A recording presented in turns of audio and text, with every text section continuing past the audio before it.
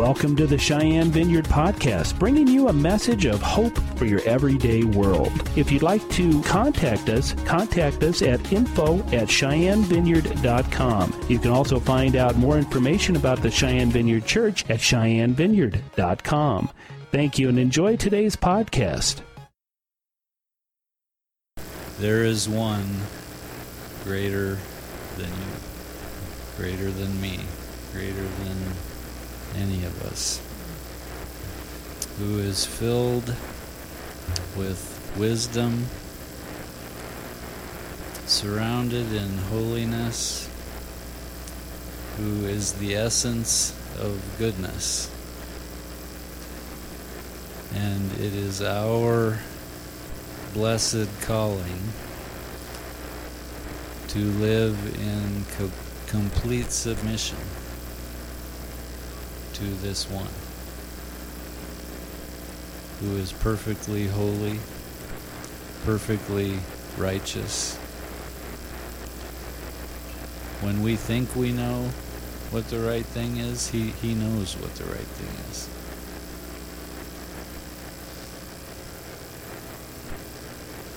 And so our journey is to learn to live in that complete submission and dependence upon the one.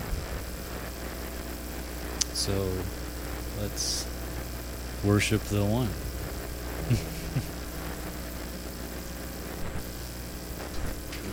There was a 5-year-old once that said,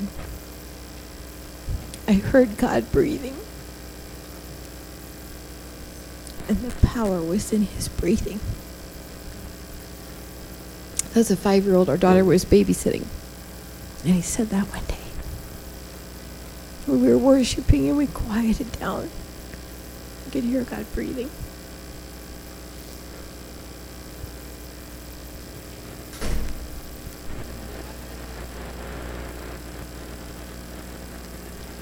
So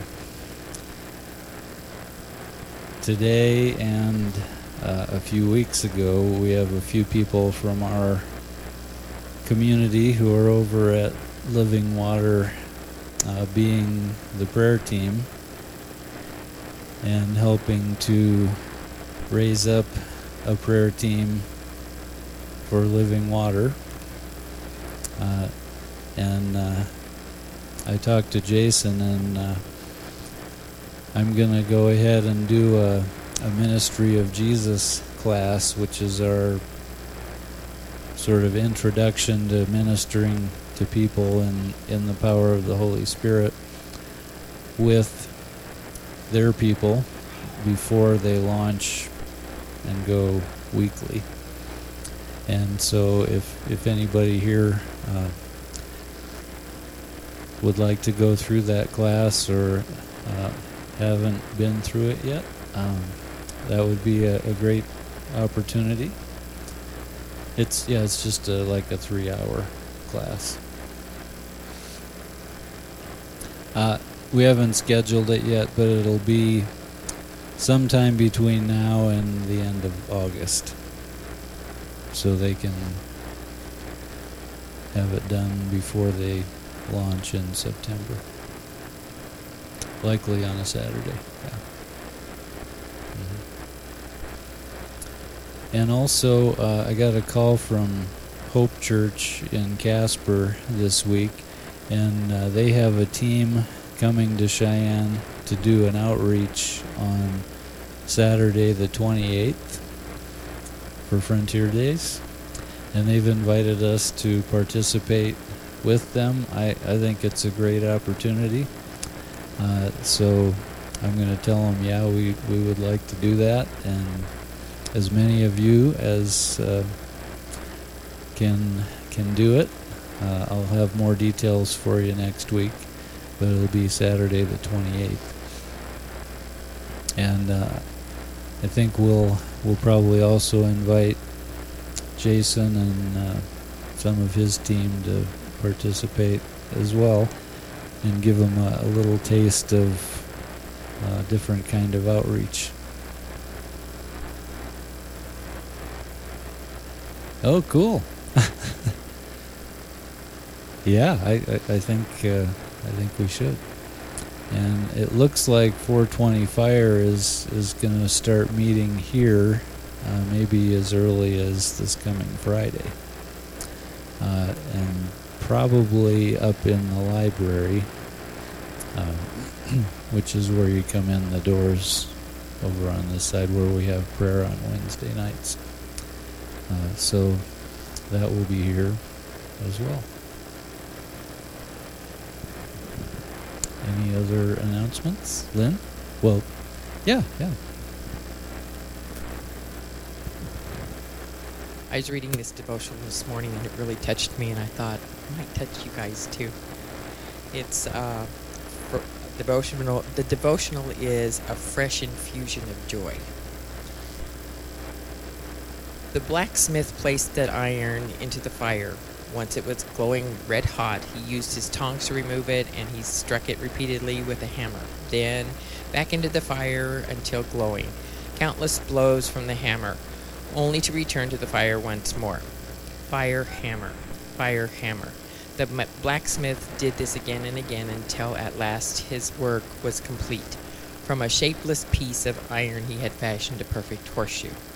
I love this image because it so perfectly captures the work God does to mold our character and make us more like Jesus. That message certainly seems to be what James was communicating in the first few verses of his book. James wrote to the Christians who were going through difficult times, and he had a radical message for them. He told his readers to consider their trials pure joy, because the fire of adversity was the very tool God used to forge perseverance in their lives. Most of us are familiar with the word perseverance. Maybe it makes you think of someone who keeps going even when the path gets rough, or someone who stays on their diet all the way through the holidays. Both examples do show perseverance, but the Greek gives us a little more insight. In the original language of James 1:3, the word translated perseverance means cheerful or hopeful endurance, consistency.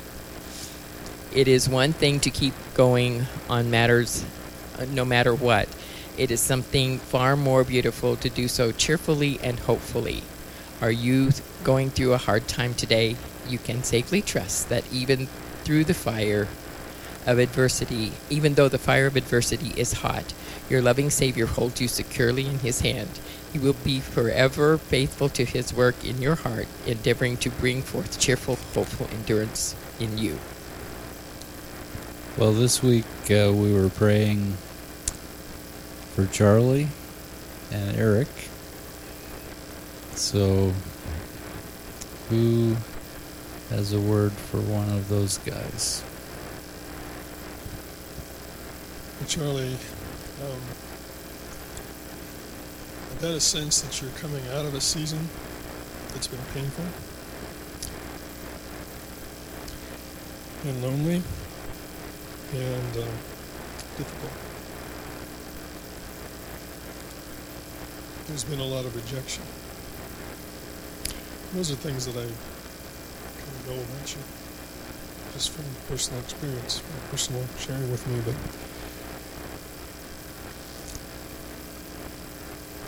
there's a new season coming, and that season is a season of love and joy, acceptance.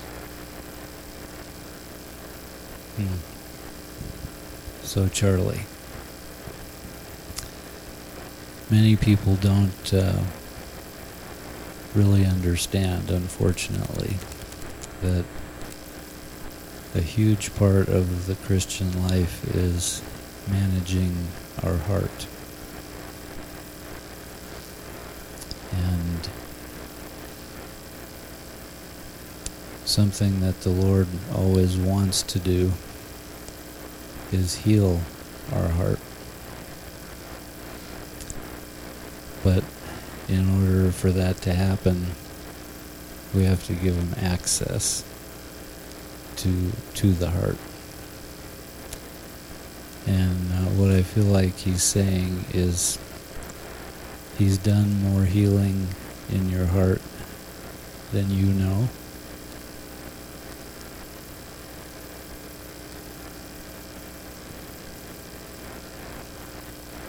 More than you right now recognize.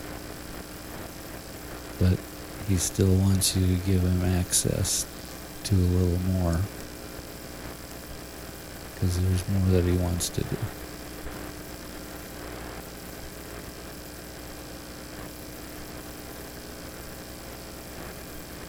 And stop wondering whether he has a place for you.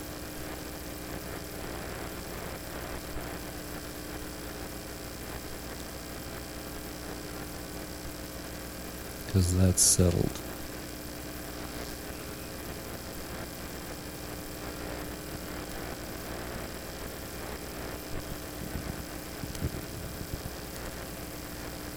And as you give him access, you're going to be blown away with the healing that is still yet to come.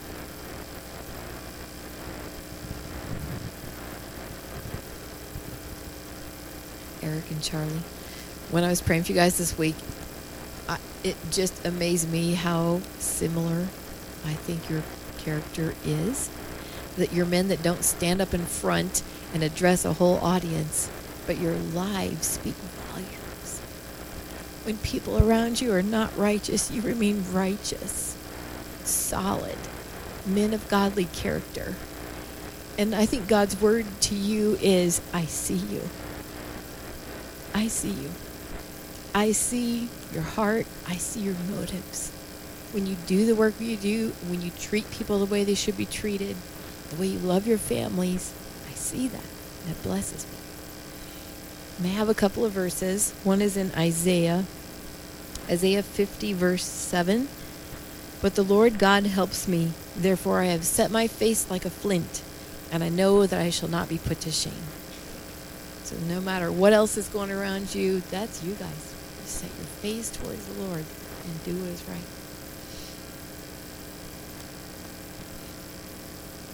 And then Hebrews 12:7, it talks about how God disciplines us because he treats us as children, and that's a good thing. But in our daughter's little kid's Bible, the way it read was, put up with hard times. I'm using them to train you. And I guess my paraphrase would be, keep going and keep your heart clean. I'm shaping you. So God would say.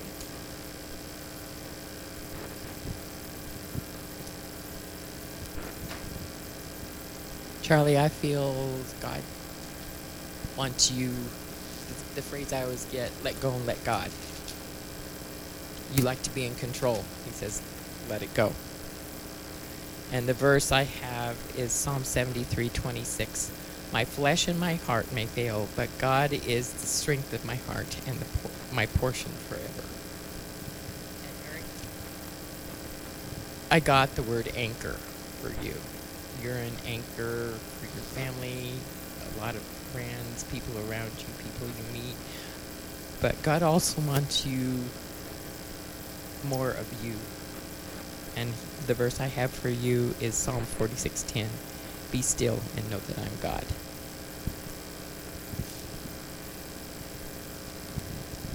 I have the same thing for both of you. I see growth, and the Lord is very pleased. And he says, seek me while I may be found.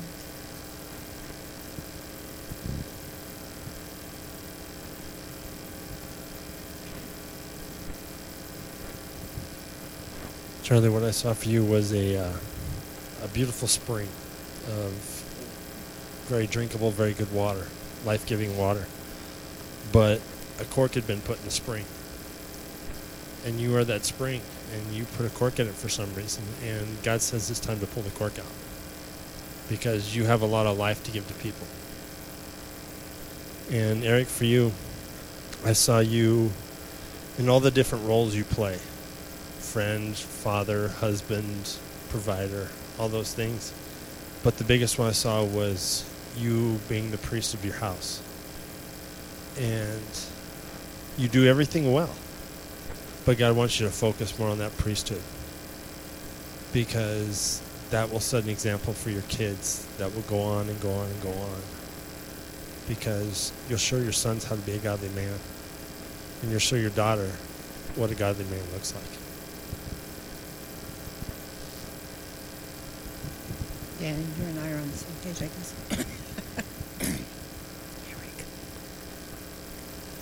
I don't know you very well, but while I was praying for you, the Lord showed me that, like Daniel said, you're a good dad. I have it on good authority. You're a wonderful husband. I'm the woman who knows. But the Lord said that in your growing, in your family, and in your being a dad in your family, He's going to show you the Father's love for you and how much He loves you and how to having more of an even impact on your children because of how He loves you. And He's going to open that up to you. It's going to go deeper than you know God now. And it'll blow you out of the water, and you'll just walk around with a big old fat smile on your face because you'll just be so overwhelmed by His love for you. So it's a good thing. It's a really good thing. But that's coming to you. And it's a slow growth, but it's a good growth. It'll be really good for you. So. Amen. Charles. I love you, little brother. You know I do. And as I was praying for you, the Lord kept putting on my heart the same thing that I shared with you at my house when we were prophesying over one another about the future and what you're supposed to be looking toward. Not many people have an entrepreneurial gift. I do not have one. Not many people can govern people. Not many people can oversee things and build things. And you are a builder. You have always been a builder. You build relationships. You build all kinds of things with tenacity and very, very carefully. And the Lord has said that He's going to put you in position over many people to build new things. I'm not real sure if that's in the physical or in the spiritual. I have no idea what that means. But I know that it's because He's created you the way He has. You see things many people don't. You keep your heart pure in that, and you have a very keen perspective that many people lose, and you don't waver from that. You keep that your eye on the prize, your eye on the ball. But God's going to use that in many, many different ways. And it's not about you, but He's going to use you. And He's going to bless you. It's going to be good.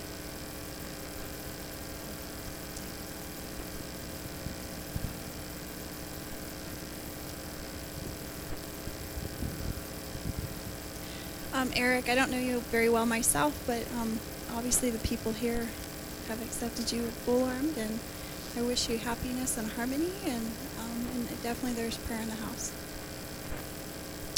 Charlie, one of the things that I was attracted to Charlie was our first date out at Outback, and the power of prayer. He prayed before we were eating, and I just was in awe over that because that was a man I was looking for, was to know that he can be public, he can be in public, and he had the wisdom to know how to pray in front of people and things that I love about Charlie. And a verse that I came up to was Colossians 1:9-10. So we do not stop praying for you since we first heard about you. We ask God to give you complete knowledge of His will and to give you spiritual wisdom and understanding. Then the day you live will always honor and please the Lord, and your lives will produce every kind of good fruit. All in while, you will grow with us. You will grow as you learn to know God better and better. And we all have our little things in life that we all kind of fall short of, and He has a good heart, and He has everything that I look forward to. And you're a wonderful leader, and I truly believe that because that's why I'm here. And Charlie has a secret. He hasn't told anybody, but I'm going to blab it out. He has an amazing, fantastic voice. And I really wish you could share it with you someday. That's my prayer.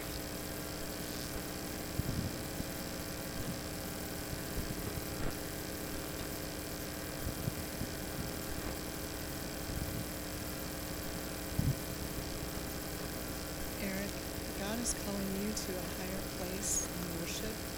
And like David, you will be an example to others of a manly man who passionately loves and worships God as his followers.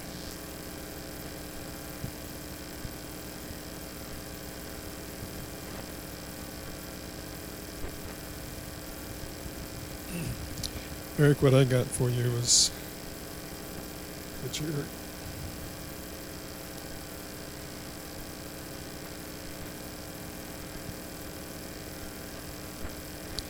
you're also transition from a season of struggle and difficulty to a season where God's establishing you. Your business is going to be established and will become well known in this community. And as you are established, I have a sense that God's going to bring young men to you whom you can establish.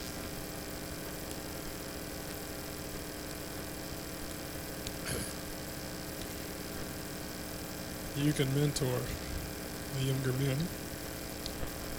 and give them an example of what a godly work ethic is, and be a role model to them and equip them with the skills that God's given you. If I'm not mistaken, you're just over the age of the millennial generation. But I think many of those people that are going to come to you are going to be in that millennial generation. So there's going to be a transfer of anointing from you to them.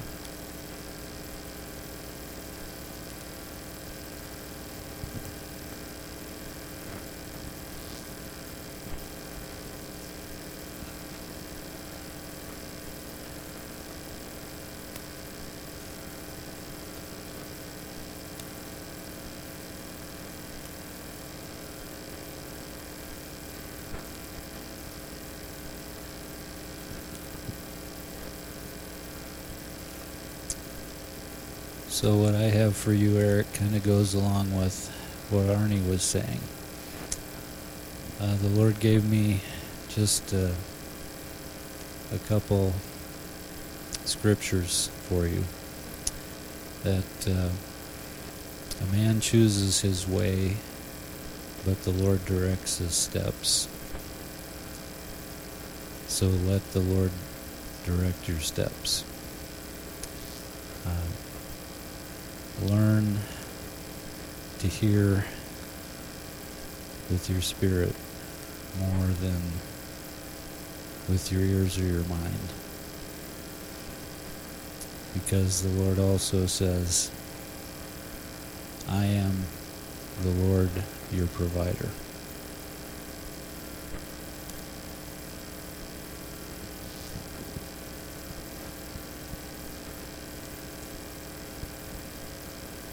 One more piece that I just lost it.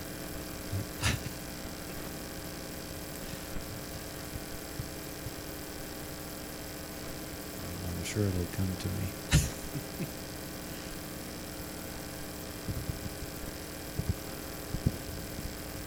Eric, I have a scripture, Psalms 34:8. Oh, taste and see that the Lord is good. Blessed is the man who takes refuge in him.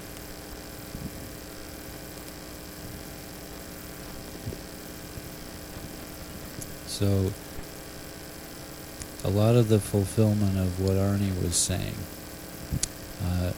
relates to the walk of faith, which is hearing God in your gut and then being convinced that that is the way and going that way.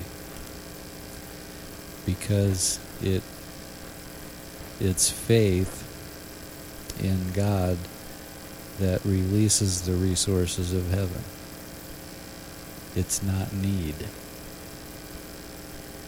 If need released the resources of heaven, Ethiopia would be the wealthiest place on earth.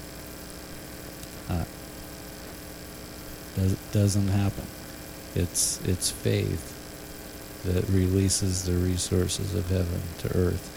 So it's that walk of faith, having your steps directed by the Lord, that is going to release that provision, that's going to release you into the things that Arnie was saying.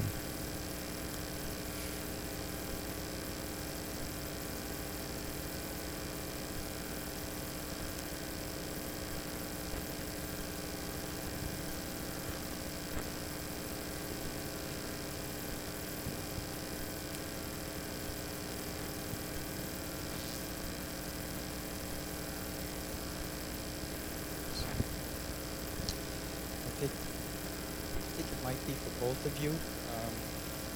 It was, as we go through life, there are struggles, there's times, there's burdens that we carry or must lay down and put down.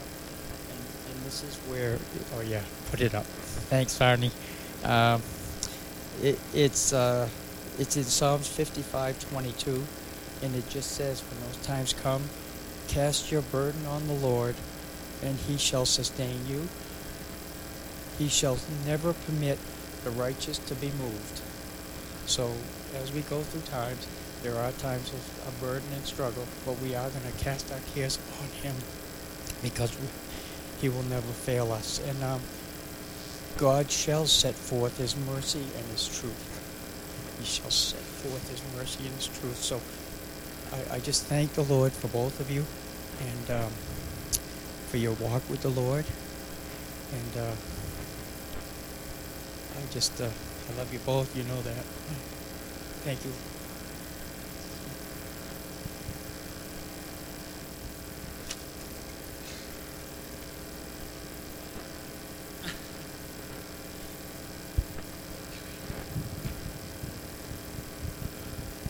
Well, praise the Lord. We are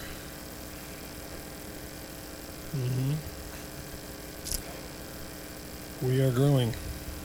We're learning. So, I was asked if I could share a few things from the conference and what God released in the conference that Bev and I went to in the middle of June. Yeah, it was June. So for those who don't know, Bev and I went down to Colorado Springs to an Appeal to Heaven conference. This one was titled Forward.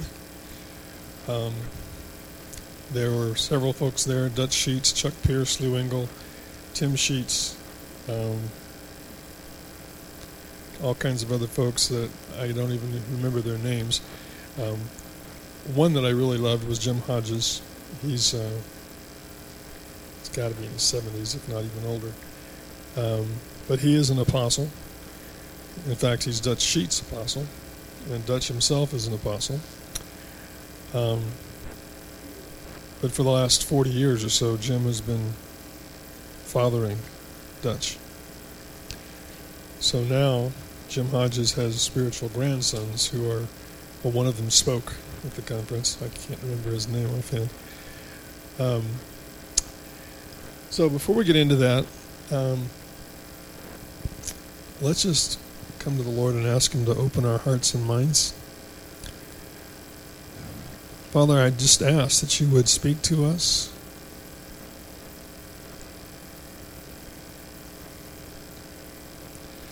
Lord, I ask that you'd speak through me. But Holy Spirit, we want your revelation. We ask that the spirit of wisdom and revelation would come and lead each of us into the truth. Father, I pray that you would say things to us that I didn't say today, that you're speaking. So, Lord, we ask you to have your way this morning. In Jesus' name. Amen.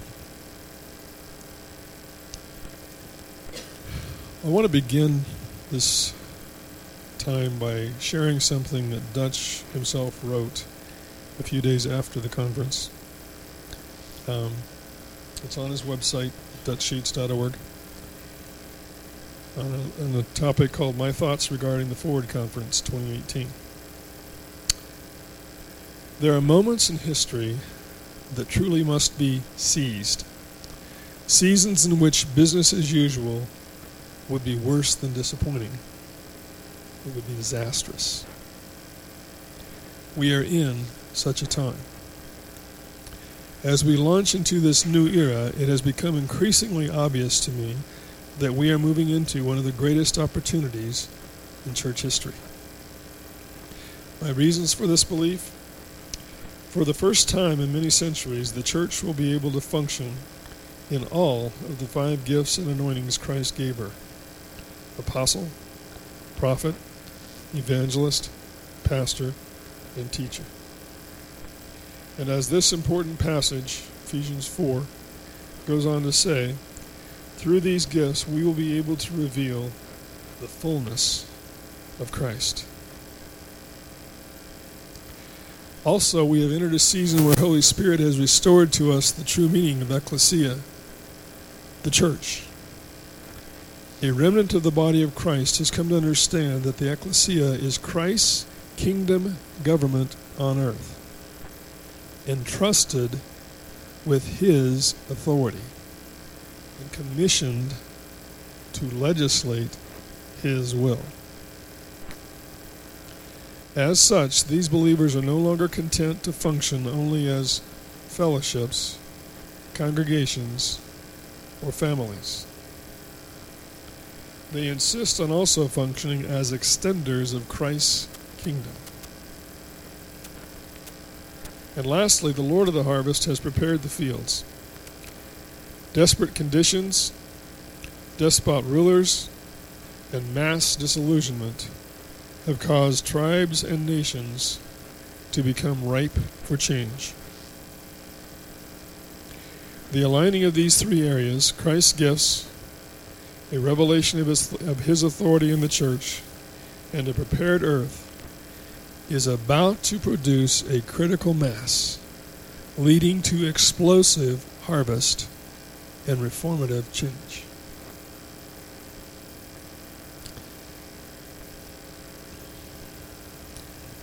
I could talk for a while about some of those things if I had been more prepared, but there's another area I want to move into. It has to do with the harvest.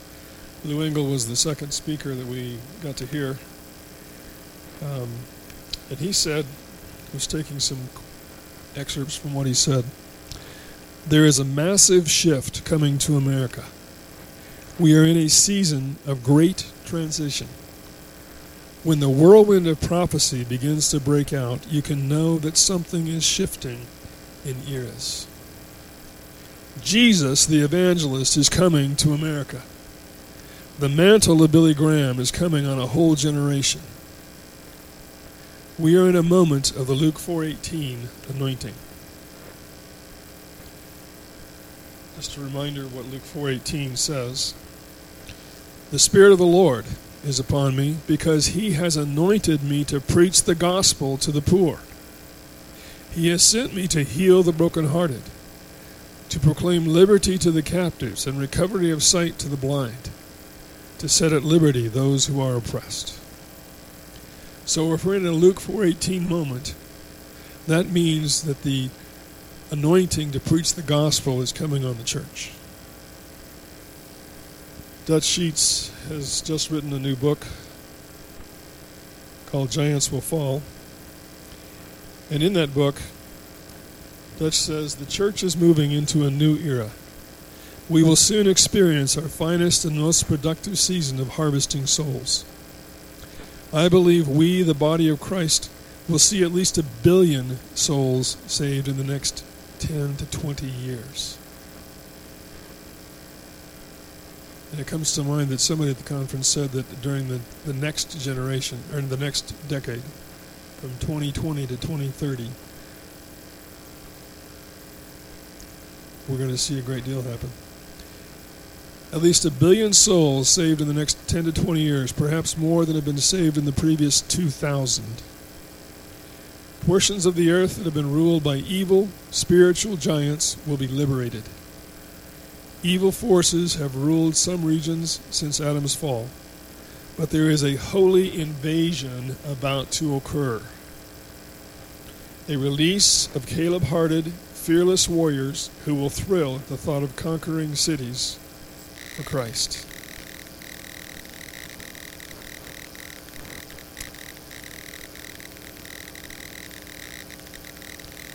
In the prayer movement, we have a distinct role to play in birthing this new era.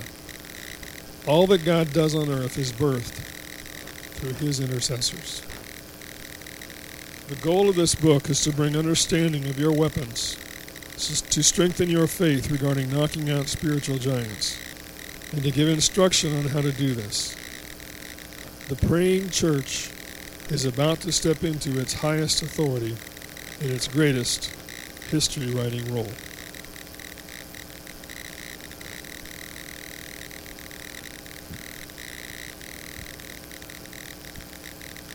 I'll come back to the concept of authority in a few minutes here, but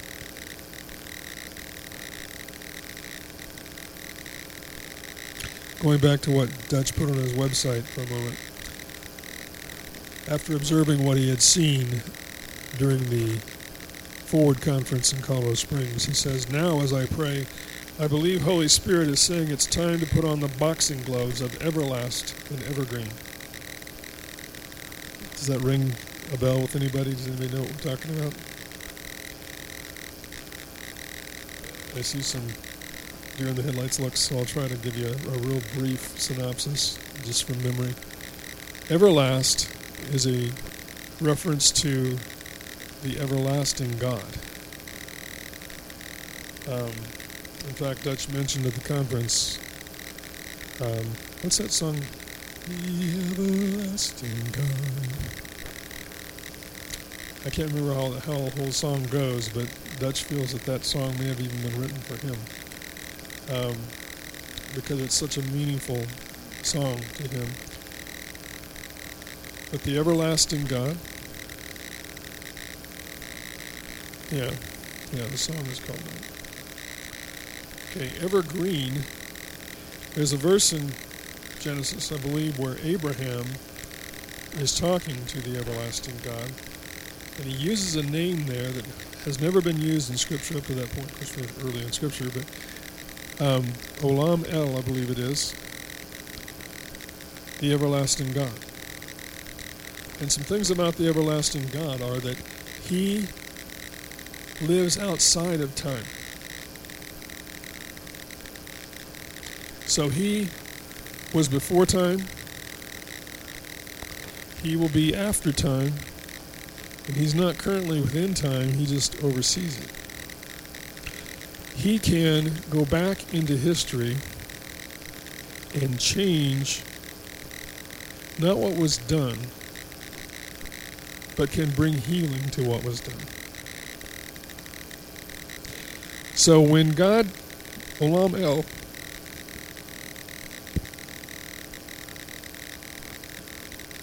looks at our lives, and there are things that we would be troubled by. When we think about Abraham, the man who lied to kings and said that his wife was his sister, so they wouldn't kill him and take her as their wives. That had to be awkward.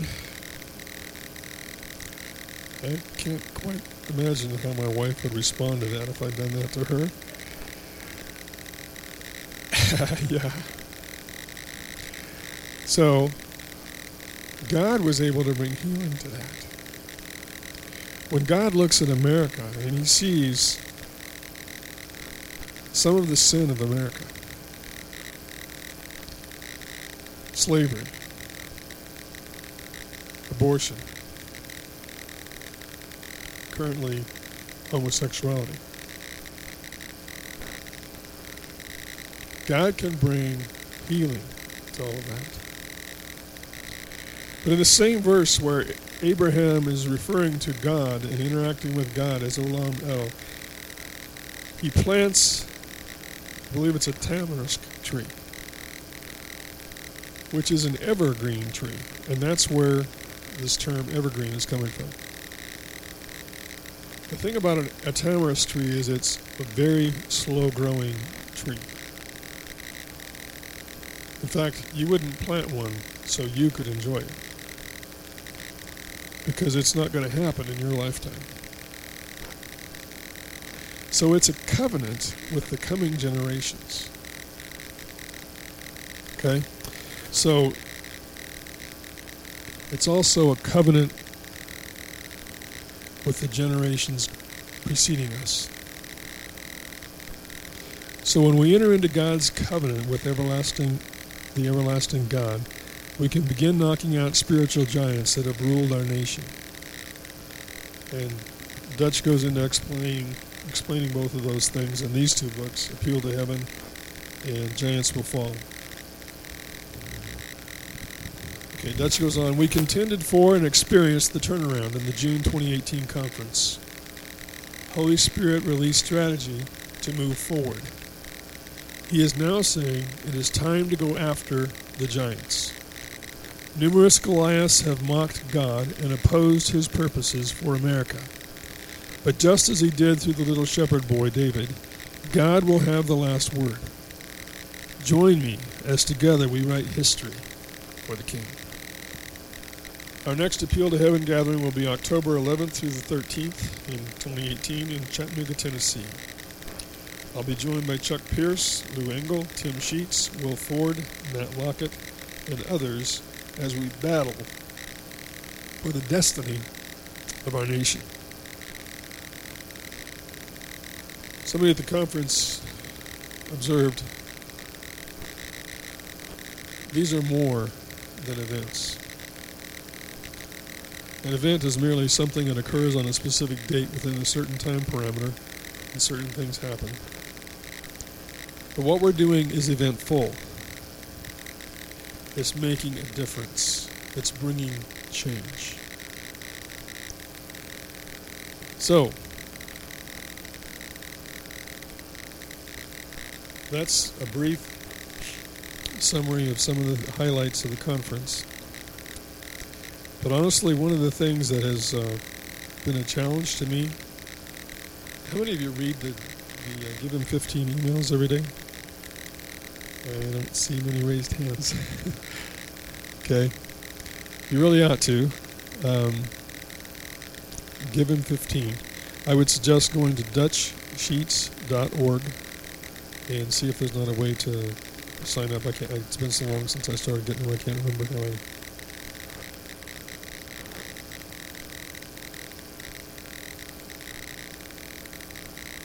Cool. Okay. One of the things that happens in those emails every day is they end with a decree.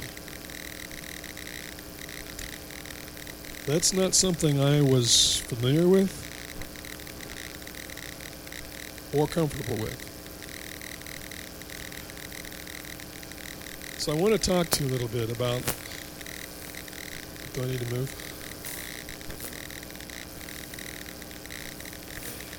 I want to talk to you about the authority to decree.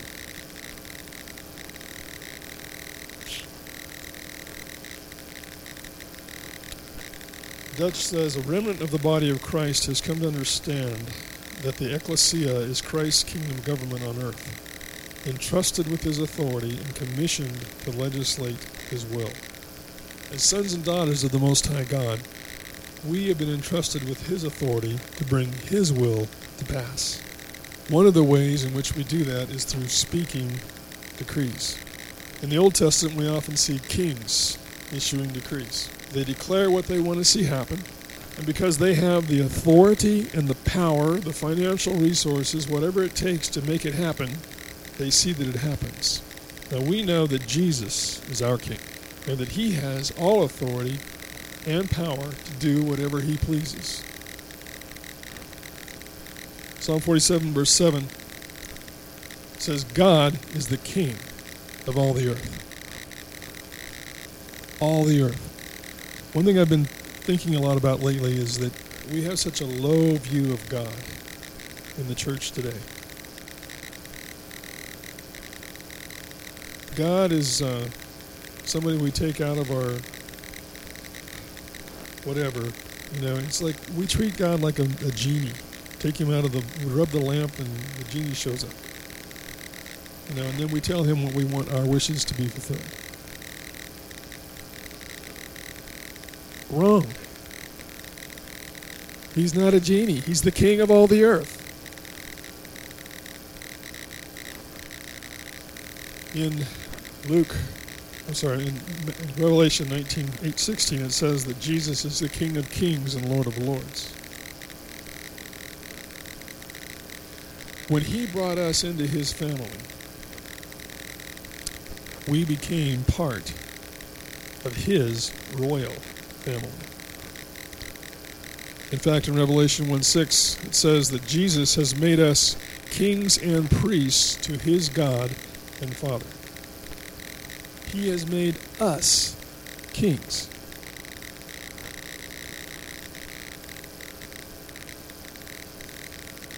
We who are the church or ecclesia have been more familiar and comfortable with our role as intercessors, as priests, rather than as kings. And we're familiar with 1 Peter 2:9. It tells us that we're a chosen generation and a royal priesthood. We're pretty comfortable with the idea that we're priests. We understand that as Christ's priestly intercessors, we represent the needs of people to God. In his name, we petition heaven on behalf of them, asking for God's mercy, forgiveness, and provision. But as members of Christ's body and extensions of him, the head, we are partakers of his king-priest ministry. Jesus is both king and priest, and he ministers in both roles.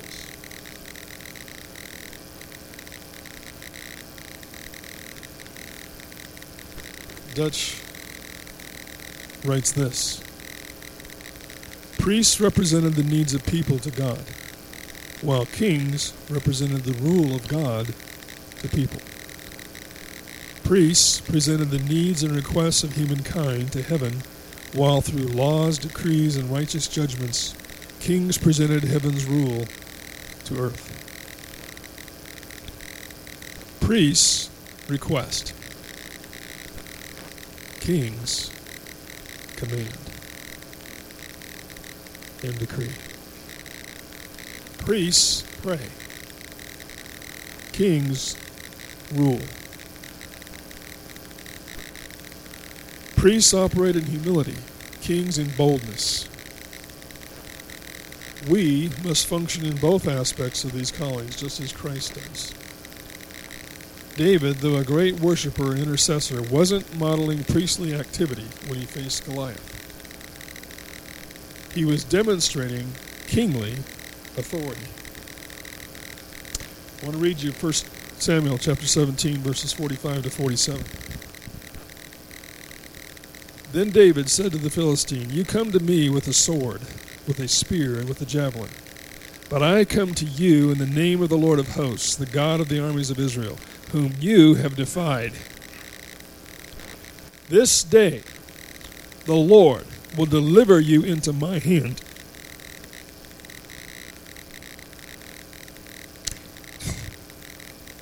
And I will strike you and take your head from you.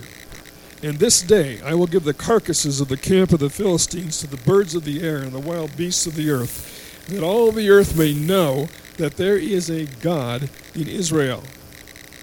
Then all this assembly shall know that the Lord does not save with sword and spear, for the battle is the Lord's, and he will give you into our hands."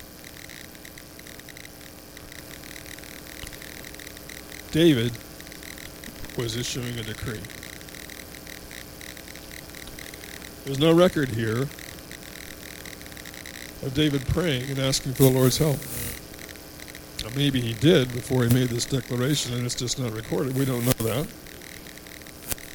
But what we do have a record of, that he decreed or declared what he believed God was going to do.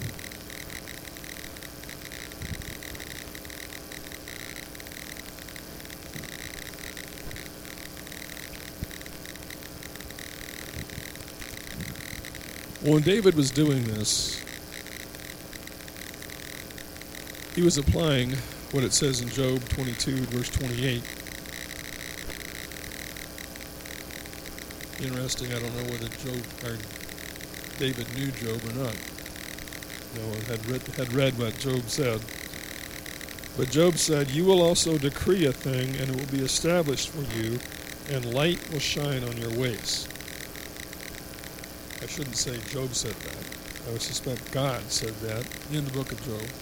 Again, you will also decree a thing, and it will be established for you, and light will shine on your ways.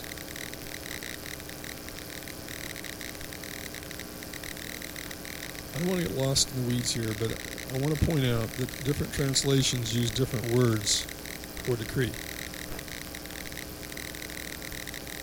I believe the King James and the New American Standard both say decree. The New King James and the Modern English Version both say declare. The English Standard Version and the NIV both say decide.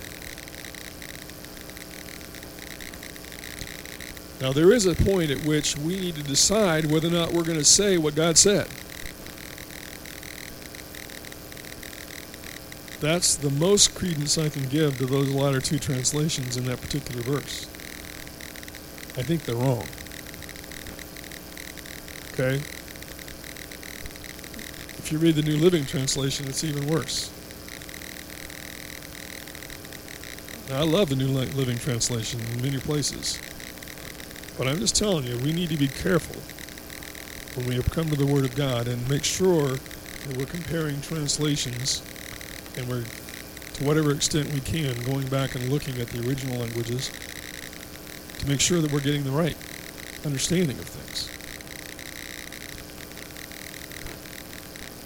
And I want to get into this subject of where do we get the authority to make a decree? The first thing I'll point out is that our authority is rooted in our identity. If we truly believe that Jesus has made us kings and priests to his God and Father, we will operate in authority as kings.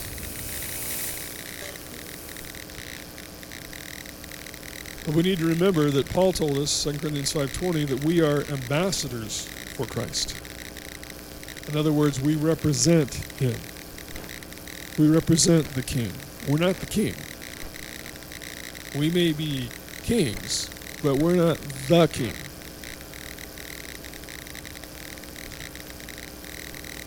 So when we issue a decree, we speak what our king has told us to decree. Because we have no authority unless we are under authority. Even Jesus said, "I have not spoken on my own authority, but the Father who sent me gave me a command, what I should say and what I should speak. And I know that his command is everlasting life. Therefore, whatever I speak, just as the Father has told me, so I speak." So Jesus received commands as to what to say.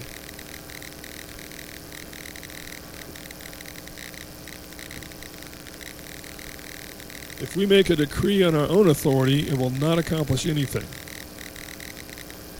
But when we receive a command from the Father to speak a decree, his power and authority will cause it to happen. Another key to speaking God's decrees is found in John 5:30, where Jesus said, "I can of myself do nothing. As I hear, I judge, and my judgment is righteous, because I do not seek my own will, but the will of the Father who sent me." Our decrees must declare the will of the Father, not our own will. Any decree we speak in our own power without the leading and empowering of the Holy Spirit will have no power. A third key is found in John 8:29. Jesus said, "He who sent me is with me. The Father has not left me alone, for I always do those things that please him." If we desire to please Him rather than ourselves, we will more easily discern the Father's will. Any decree we speak should please the Father, not ourselves. The fourth key I'll give you this morning is found in John 5:19. Then Jesus answered and said to them, Most assuredly I say to you, the Son can do nothing of himself, but what he sees the Father do. For whatever he does, the Son also does in like manner. If the source of our decrees are ourselves, rather than the Father, they will have no power, and they will not come to pass. Now, the desire to please the Father and to allow Him to be the one who's the source. This relates to what we've been learning about the crucified life, bringing the self-life to the point of death, so that the Spirit of God within us can live. Now, Romans 12:6 says that we should prophesy in proportion to our faith. A decree is a prophetic declaration, so we should also make decrees in proportion to our faith.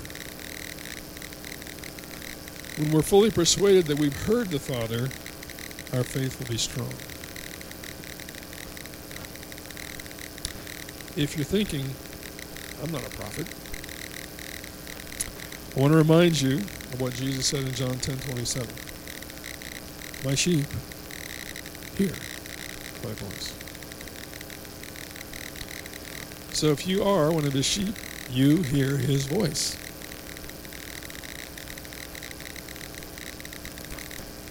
Further, Jesus says in John 15:15, No longer do I call you servants, for a servant does not know what his master is doing, but I have called you friends, for all things that I heard from my Father I have made known to you.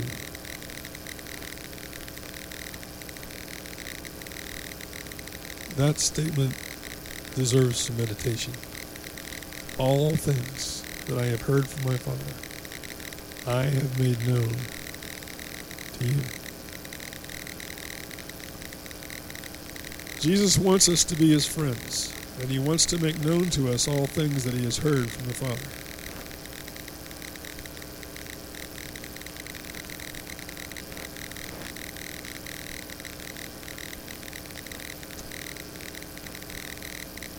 I believe the fivefold gifts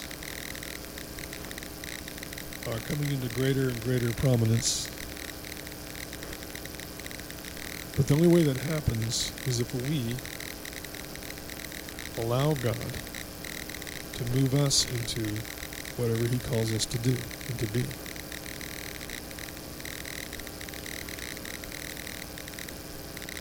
There are those who seek a title but bear no gift. They don't have the marks of an apostle, but they call themselves apostles. They call themselves a prophet, but all they do is repeat what other prophets have said. But at the same time, the genuine, the real gifting needs to arise. So I'm praying that God will do that.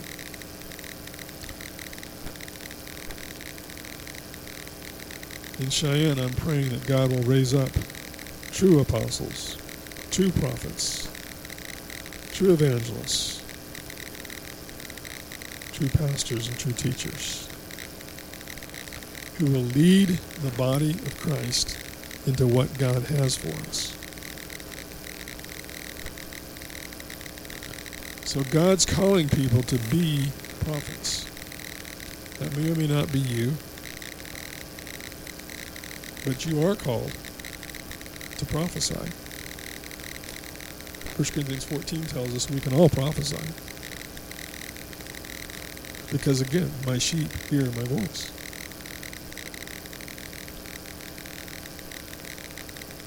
God's calling people to become prophets because he wants them to declare his word. And here's a promise to those who are prophets.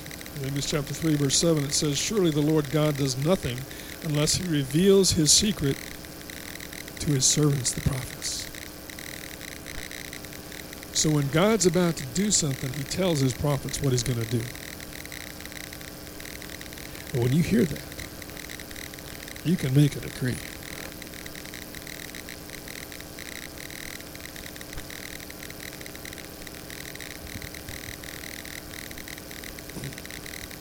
I want to close with Isaiah 55, verse 11.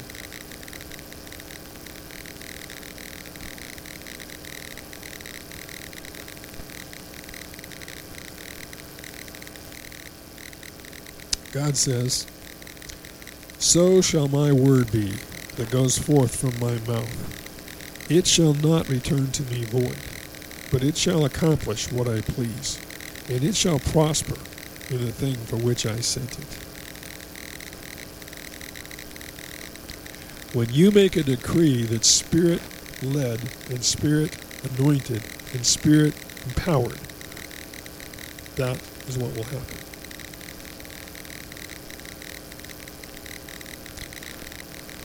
I want to share a decree from the recent Given 15 emails. On the 5th, it was titled, "Loosing the Fiery Evangelists." There's a lot to this. It's 2 pages long, but I'll just read you one sentence. Today's decree is that the fiery evangelists are being loosed into the harvest.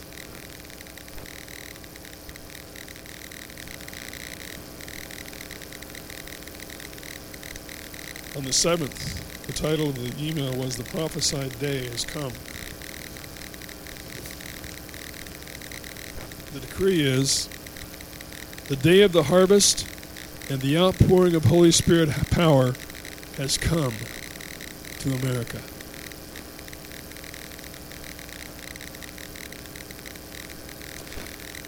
I just want to comment on that.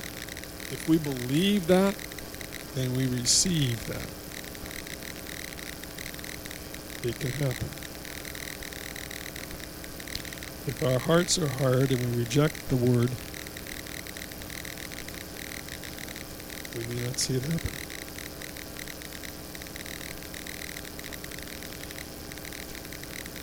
Today's email has to do with President Trump's nomination of a new Supreme Court justice. So tomorrow, President Trump is supposed to announce that.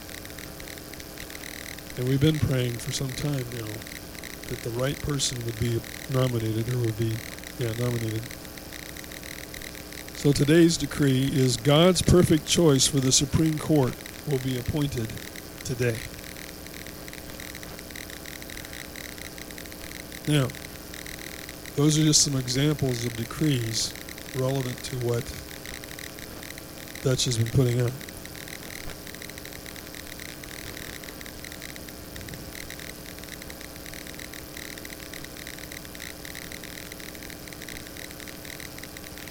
We need to learn to listen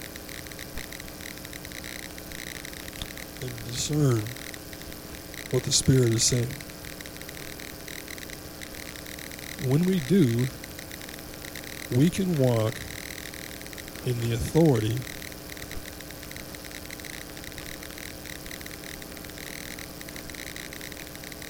that Jesus gave the ecclesia.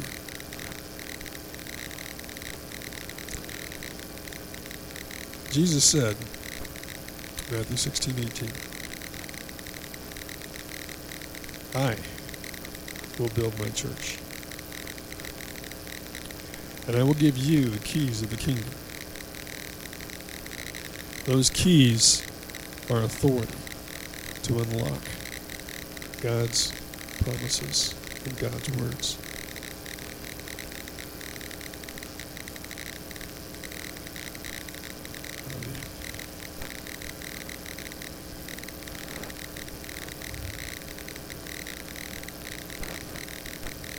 I hope this has been helpful to understand a little more about what decrees are and how we can get to a point of being able to make a decree. I'm still growing and learning. I'm far from... I looked at some biblical examples of decrees. Amazing things were decreed in Scripture.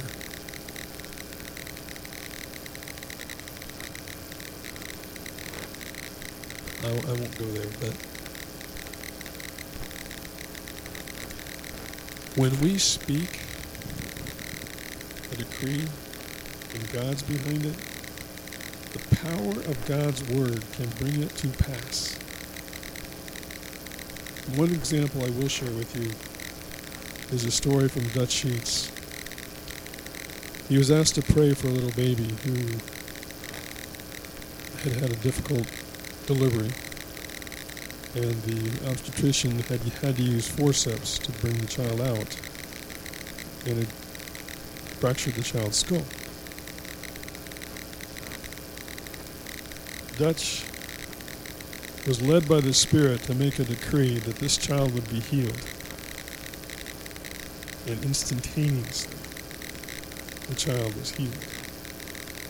The next week, the mother, I believe, was baptized. Okay? So there's power in the Word of God if we'll learn to receive the Word of God and grow in our faith to be able to deliver it so that God can work through it. That's the point of what I'm trying to say today.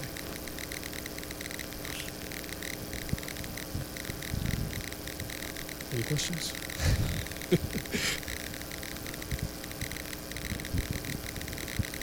I would just add a couple scriptures to what you'd already shared, Arnie.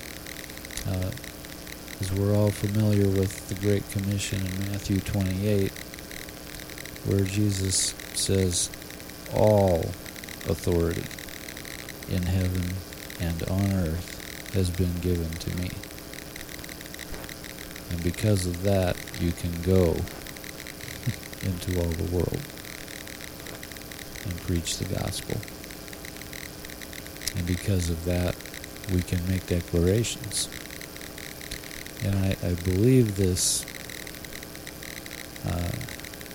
sort of enigmatic verse in 1 John has to do with what you've been talking about, where John, in writing this letter, he says, as he is Christ Jesus, so are we in this world.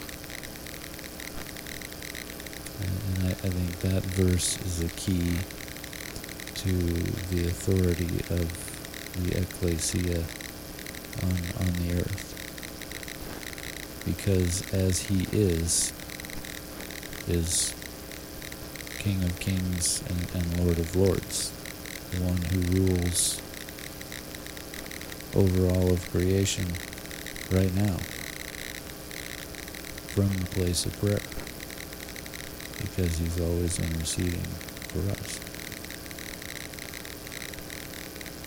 And so when the King wants to declare something on the earth, through us, we, as he is, so are we on the earth.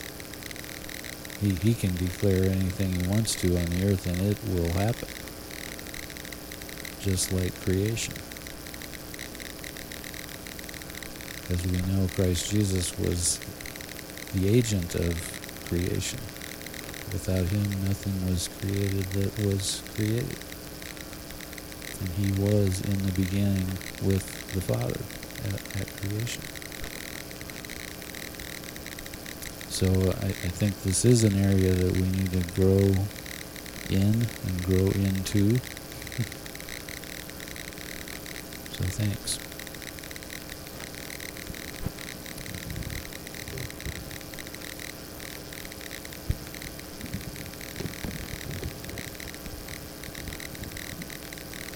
with the decrees and the authority, some of the decrees we don't have anything to do, like the appointment of a Supreme Court justice. All we do is pray. But some of the decrees, in order for that authority to take place, we have to actually step out and do something. So in the days of old, when a king wanted something built, he put a guy in charge, and the decree was, hey, build this for me. Well, that guy had whatever authority he needed to get that project done. If God's saying he's releasing the Holy Spirit on the earth, well, guess what? It's our job to release it. So we got to go out and start doing something to get the Holy Spirit released. We have that authority. And so if we truly believe the decrees, then there has to be an action on our part. In a lot of them.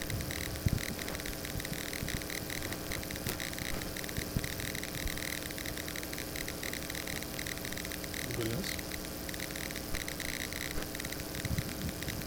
Can I just make one quick announcement if we're done? Early voting started Friday, and I think it's August 21st is the primary. So here's my announcement. If you go to the Laramie County Clerk and Recorder's website, you can print your own sample ballot so that you'll know who is running for what offices in your particular, it's your address. It'll tell you if you're in the city, what city council ward you're in, who's running for those offices, and who's running for county commissioner, and which Senate district or House district you're in, all those kinds of things. And so you'll be able to look through this and decide ahead of time. Maybe do some research. Right. And I don't want to take Sunday morning time for this purpose, but I would be happy to talk to anybody that has questions about candidates. Not that I know everything, but there are a few races that I do have some strong opinions about. Anyway, I just encourage you to be informed voters and to go onto the Laramie County Clerk and Recorder's website to find out who's running for what.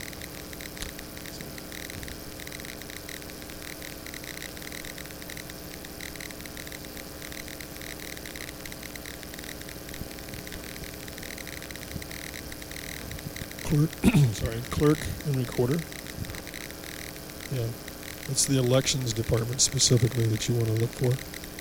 And I can't remember exactly how it works, but it'll be pretty obvious. You can, you'll find a way easily to get to your sample ballot.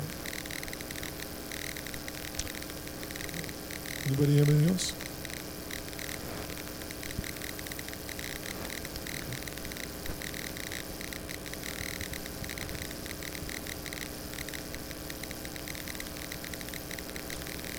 Father, we do thank you that you rule. You are the King. God, we pray that you would teach us, even now, to rule with you, as we will during the millennium. Teach us, Lord, to walk in the authority that you give us. Help us to understand how we can be change agents to bring your kingdom, to bring your will,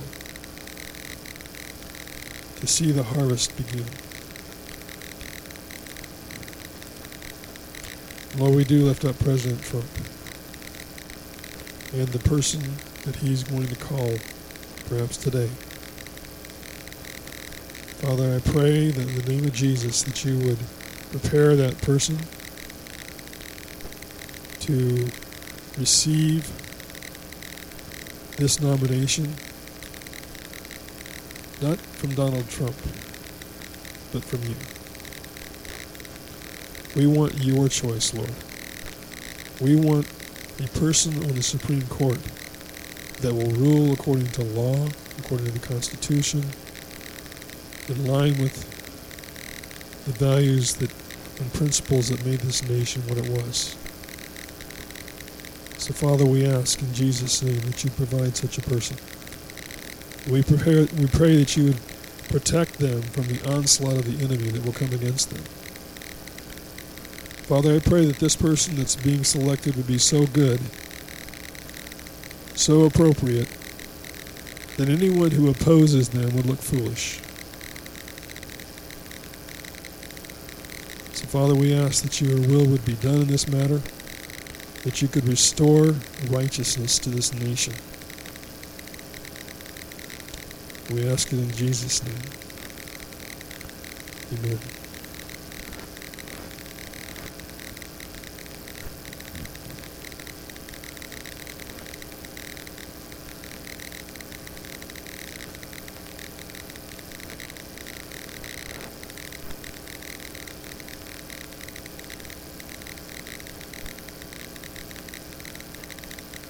Pray that President Trump would not be swayed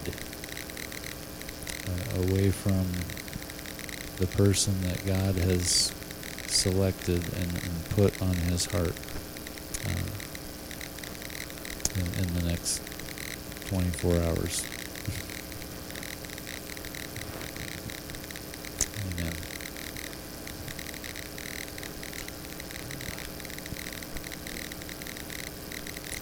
Have we done you yet, Phil? I didn't think so. Is there anybody else we haven't done? Chris. Okay. So next week we will prophesy over Phil and Chris. Great.